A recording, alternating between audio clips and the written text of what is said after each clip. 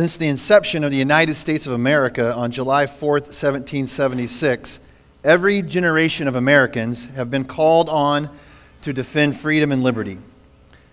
Over the years, more than 42 million American men and women have served their country in time of war.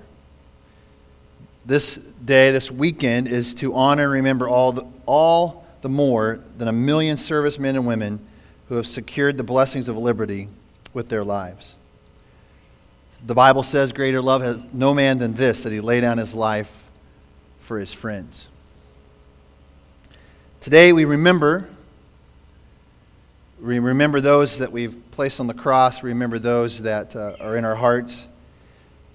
But today I want to remember Jesus. Jesus is my favorite topic.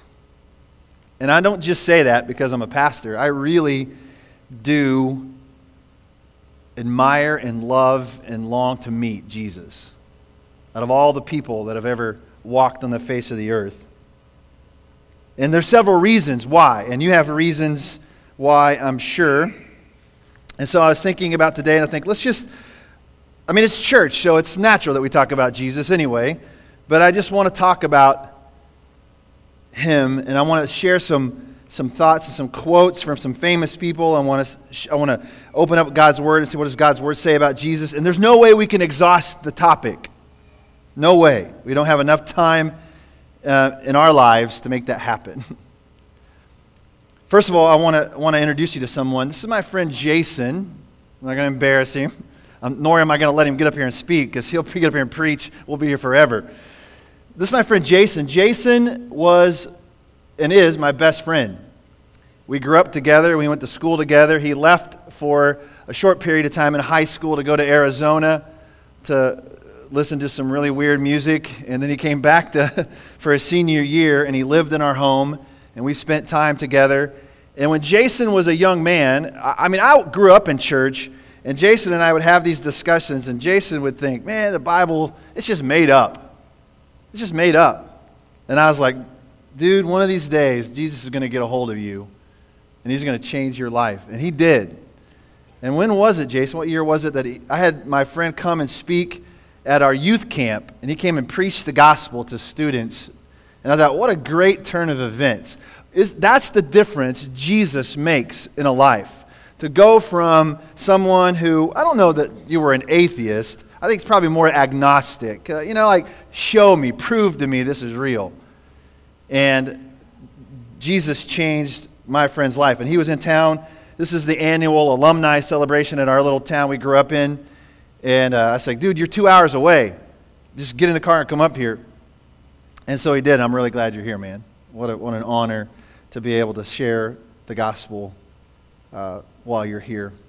So here's some quotes about this man, Jesus. Jesus is God spelling himself out in a language that men can understand. S.D. Gordon, who was a speaker and author in the early 1900s. Napoleon Bonaparte said, I know men, and I tell you that Jesus Christ is no mere man. Between him and every other person in the world, there is no possible term of comparison. Alexander, Caesar, Charlemagne, and I, Napoleon said, I have founded empires, but on what did we rest the creation of our genius? We founded our empires upon force. Jesus Christ founded his empire upon love. And at this hour, millions of men would die for him. Another quote, I am a historian. I am not a believer, but I confess as a historian that this penniless preacher from Nazareth is irrevocably the very center of history. Jesus Christ is easily the most dominant figure in all history. H.G. Wells, famous for the book The Time Machine and the War of the Worlds. Whatever may be the surprises of the future, Jesus will never be surpassed. The greatest among the sons of men, his suffering will melt the noblest hearts and bring forth tears from innumerable eyes. From the Life of Jesus by Ernest Renan, a great French and Oriental linguist scholar, who once, prior to the quotes above, tried to tear the Bible to pieces with his arguments about how it was not true. Jesus Christ is to me the outstanding personality of all time, all history, both as the Son of God and as the Son of Man. Everything he ever said or did has value for us today, and that is something you can say of no other man, dead or alive. There is no easy middle ground to stroll upon when it comes to Jesus. Either you accept him or you reject him. Shalom Asch, a Polish-born American Yiddish writer. And then this is one of my favorite ones, from a guy named Peter Larson. He says, despite our efforts to keep him out, God intrudes. The life of Jesus is bracketed by two impossibilities: a virgin's womb and an empty tomb. Jesus entered our world through a door marked no entrance and left through a door marked no exit. And then here's my quote. There is no one who has lived on this earth that has loved more unconditionally, more extravagantly, and more completely than Jesus. He gave everything while expecting nothing in return. He is worthy of my worship and praise. He is worthy of my time and treasure. He is my role model. He is my Savior. Did anybody see the Royals game yesterday? Anybody get a chance to see that? Any takers here? All right. Most people probably gave up on the game, especially in the ninth inning, when at the bottom of the ninth inning they were down by 6 runs. I had sat down to finish up some sermon prep, and I checked my ESPN app, and I thought, oh, the game's still on. There's still a chance, right? If the game is still on, they still got a couple outs left, there's a chance, a slim chance. The odds would be against them, but there's still a chance. And so I turned the TV on, and I was caught up in this incredible comeback. And more so than in the incredible comeback, I was overwhelmed by the joy after the comeback. You could see it, 3-2 count. Second game this young man has ever played in the major leagues.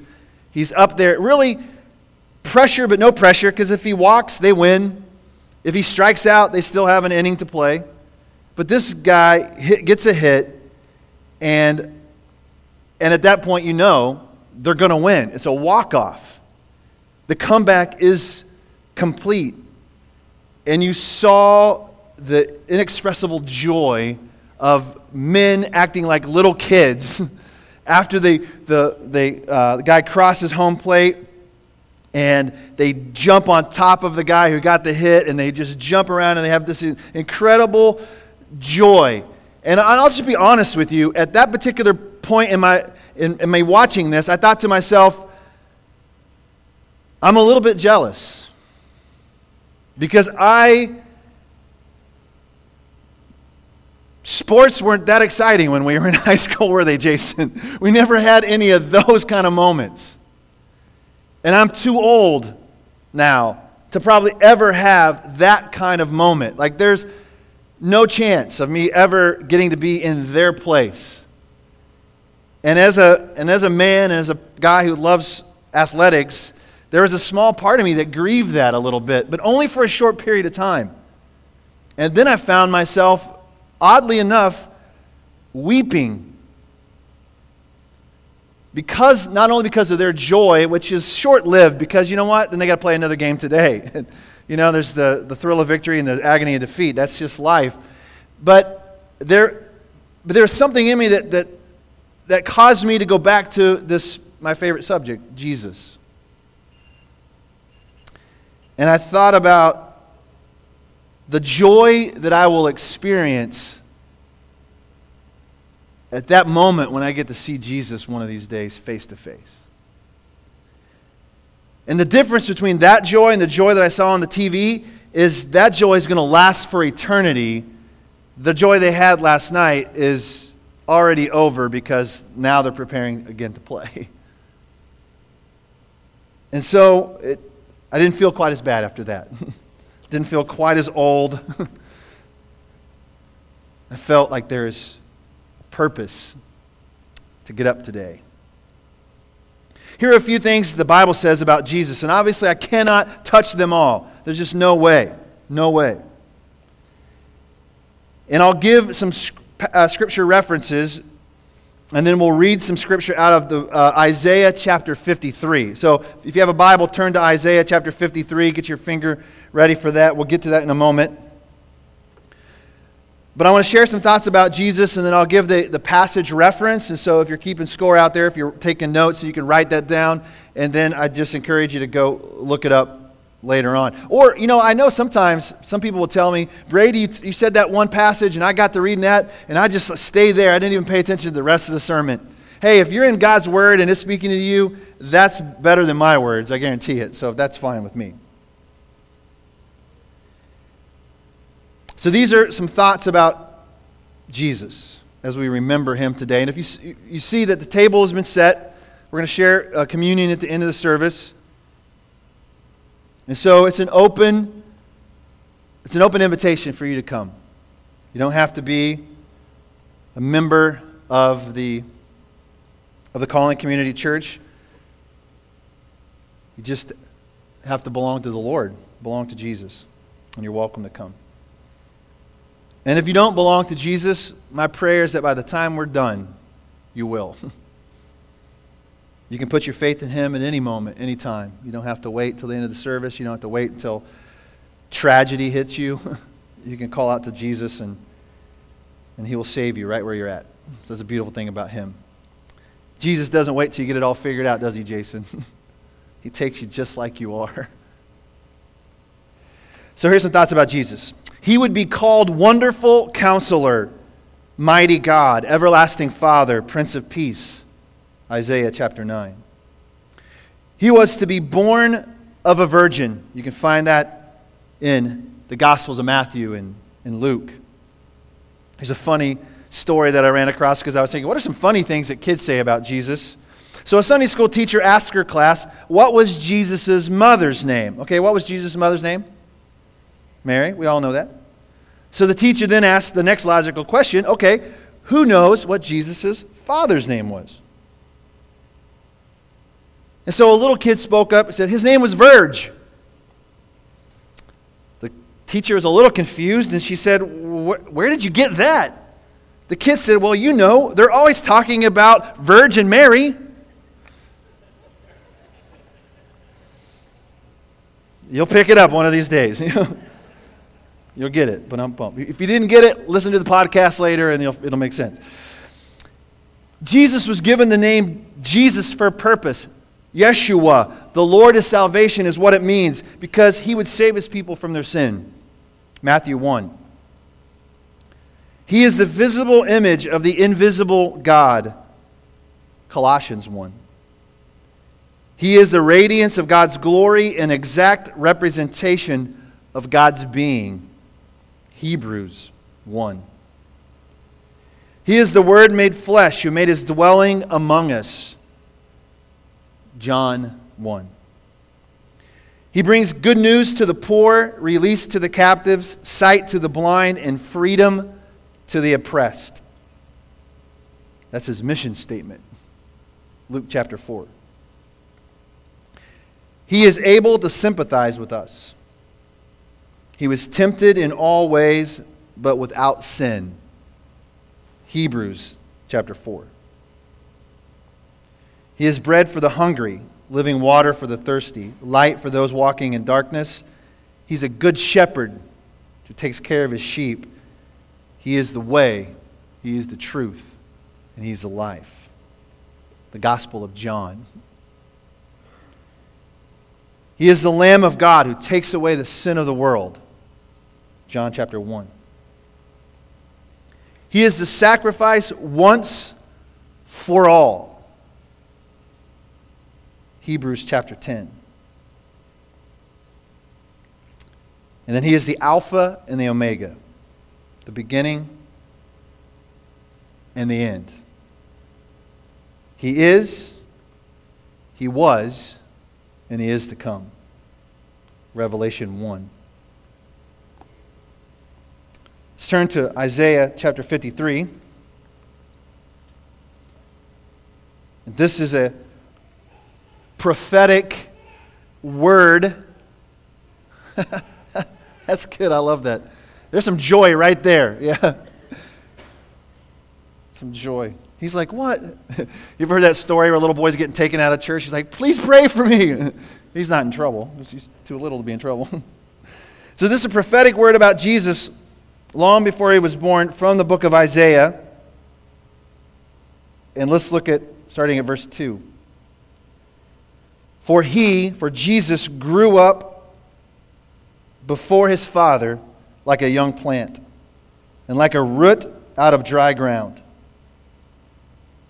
He had no form or majesty that we should look at him, and no beauty that we should desire him. There was nothing about Jesus' physical appearance,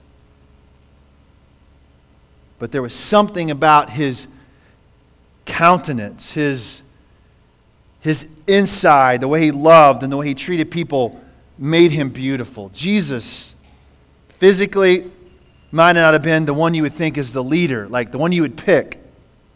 Beauty and vanity is so important in our world.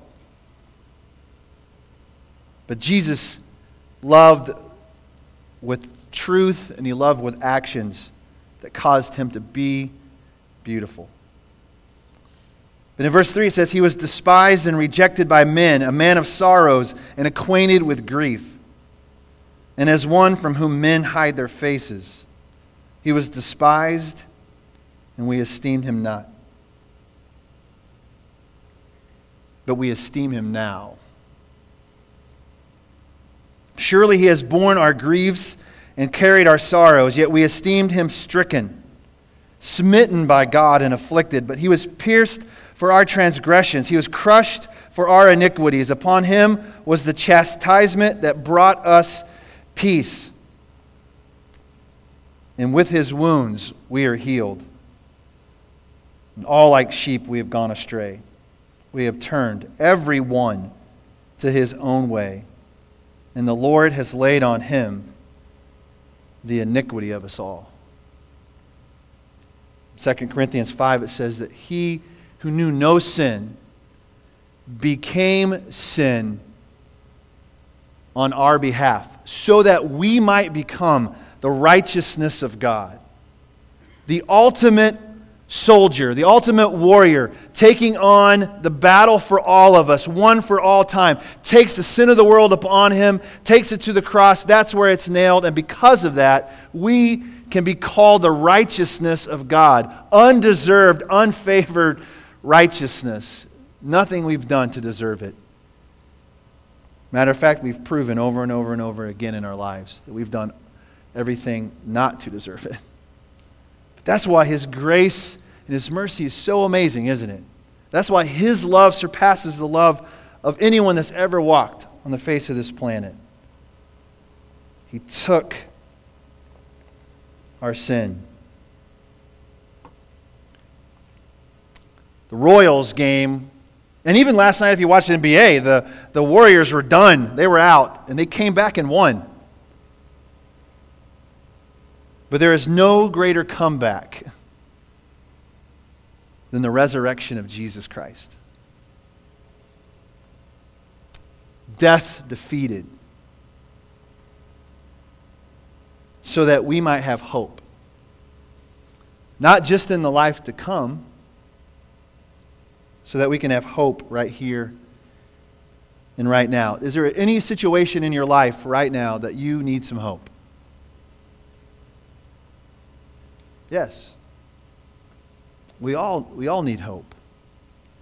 Just look at just look at the news, and it causes us to get on our knees and cry out for hope. Sometimes we look in the mirror and say we need some hope. I want to finish with this passage of Scripture. You've heard it before, and you've maybe heard me say that this is my favorite passage of Scripture to share at a funeral, at the graveside. As you think about the comeback, you think about the joy that we're going to experience at this great comeback that's going to happen Jesus is going to intrude upon this earth one more time. And that's when he comes again. So 1 Thessalonians chapter 4, verse 13 through 18 says, "But we do not want you to be uninformed, brothers and sisters, about those who are asleep, that you may not grieve as others do who have no hope. For since we believe that Jesus died and rose again, even so, through Jesus, God will bring with him those who have fallen asleep. For this we declare to you by the word from the Lord, that we who are alive, who are left until the coming of the Lord, will not precede those who have fallen asleep. For the Lord himself will descend from heaven with a cry of command, with the voice of an archangel, and with the sound of the trumpet of God, and the dead in Christ will rise first. Then we who are alive, who are left, will be caught up together with them in the clouds to meet the Lord in the air. And so we will always be with the Lord. Therefore, it says, encourage one another with these words." I hope you're encouraged by these words. Because it may feel like in your life, maybe at this particular moment, maybe at different times, or maybe in the future, it's going to feel like that it's the bottom of the ninth inning and you're down by 6 runs. And statistically, you're out. It's over. People left the stadium. It's over. Dumped out their leftover beer, kicked over their popcorn, went to their car. People, it's just a game. It's not life. Sometimes people treat it that way. But you might feel like right now that we are down by this many runs. There's really no hope. I just want to give up. It's then, I think, more than any other time, God is wanting to and desiring to intrude into your life. To come into your dugout and say, hey, don't give up. We still got 3 outs left. There's still a chance. We're still in, right? We're still in the game. We're still breathing. And then the comeback happens. And it's secured in the victory, and there's joy. There's going to be great joy someday, ladies and gentlemen. Great joy. But don't wait till you're on your deathbed to experience that joy. You can experience that joy right now. Right here, right now. We want to remember the sacrifice that Jesus has made for us. Body broken, blood spilled out for the forgiveness of the sin of the world. Let's bring it home just a little bit for the forgiveness, for your forgiveness.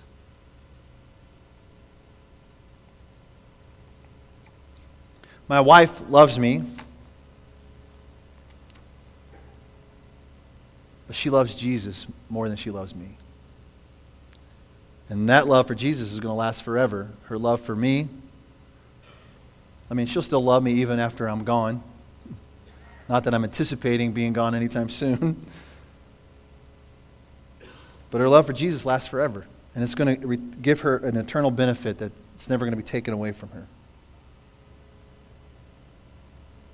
Let me ask you a question this morning as we finish up our time. I'm going to show another short video clip, and then we're going to share the Lord's Supper together. Are you ready for Jesus' return? I hope that you are. Have you put your hope and your trust in Jesus? Have you confessed Jesus as your Savior with your mouth? Have you believed in your heart that He is Lord and He died for you and He rose again on the 3rd day? He completed the comeback from death. Are you ready for that moment? I hope that you are.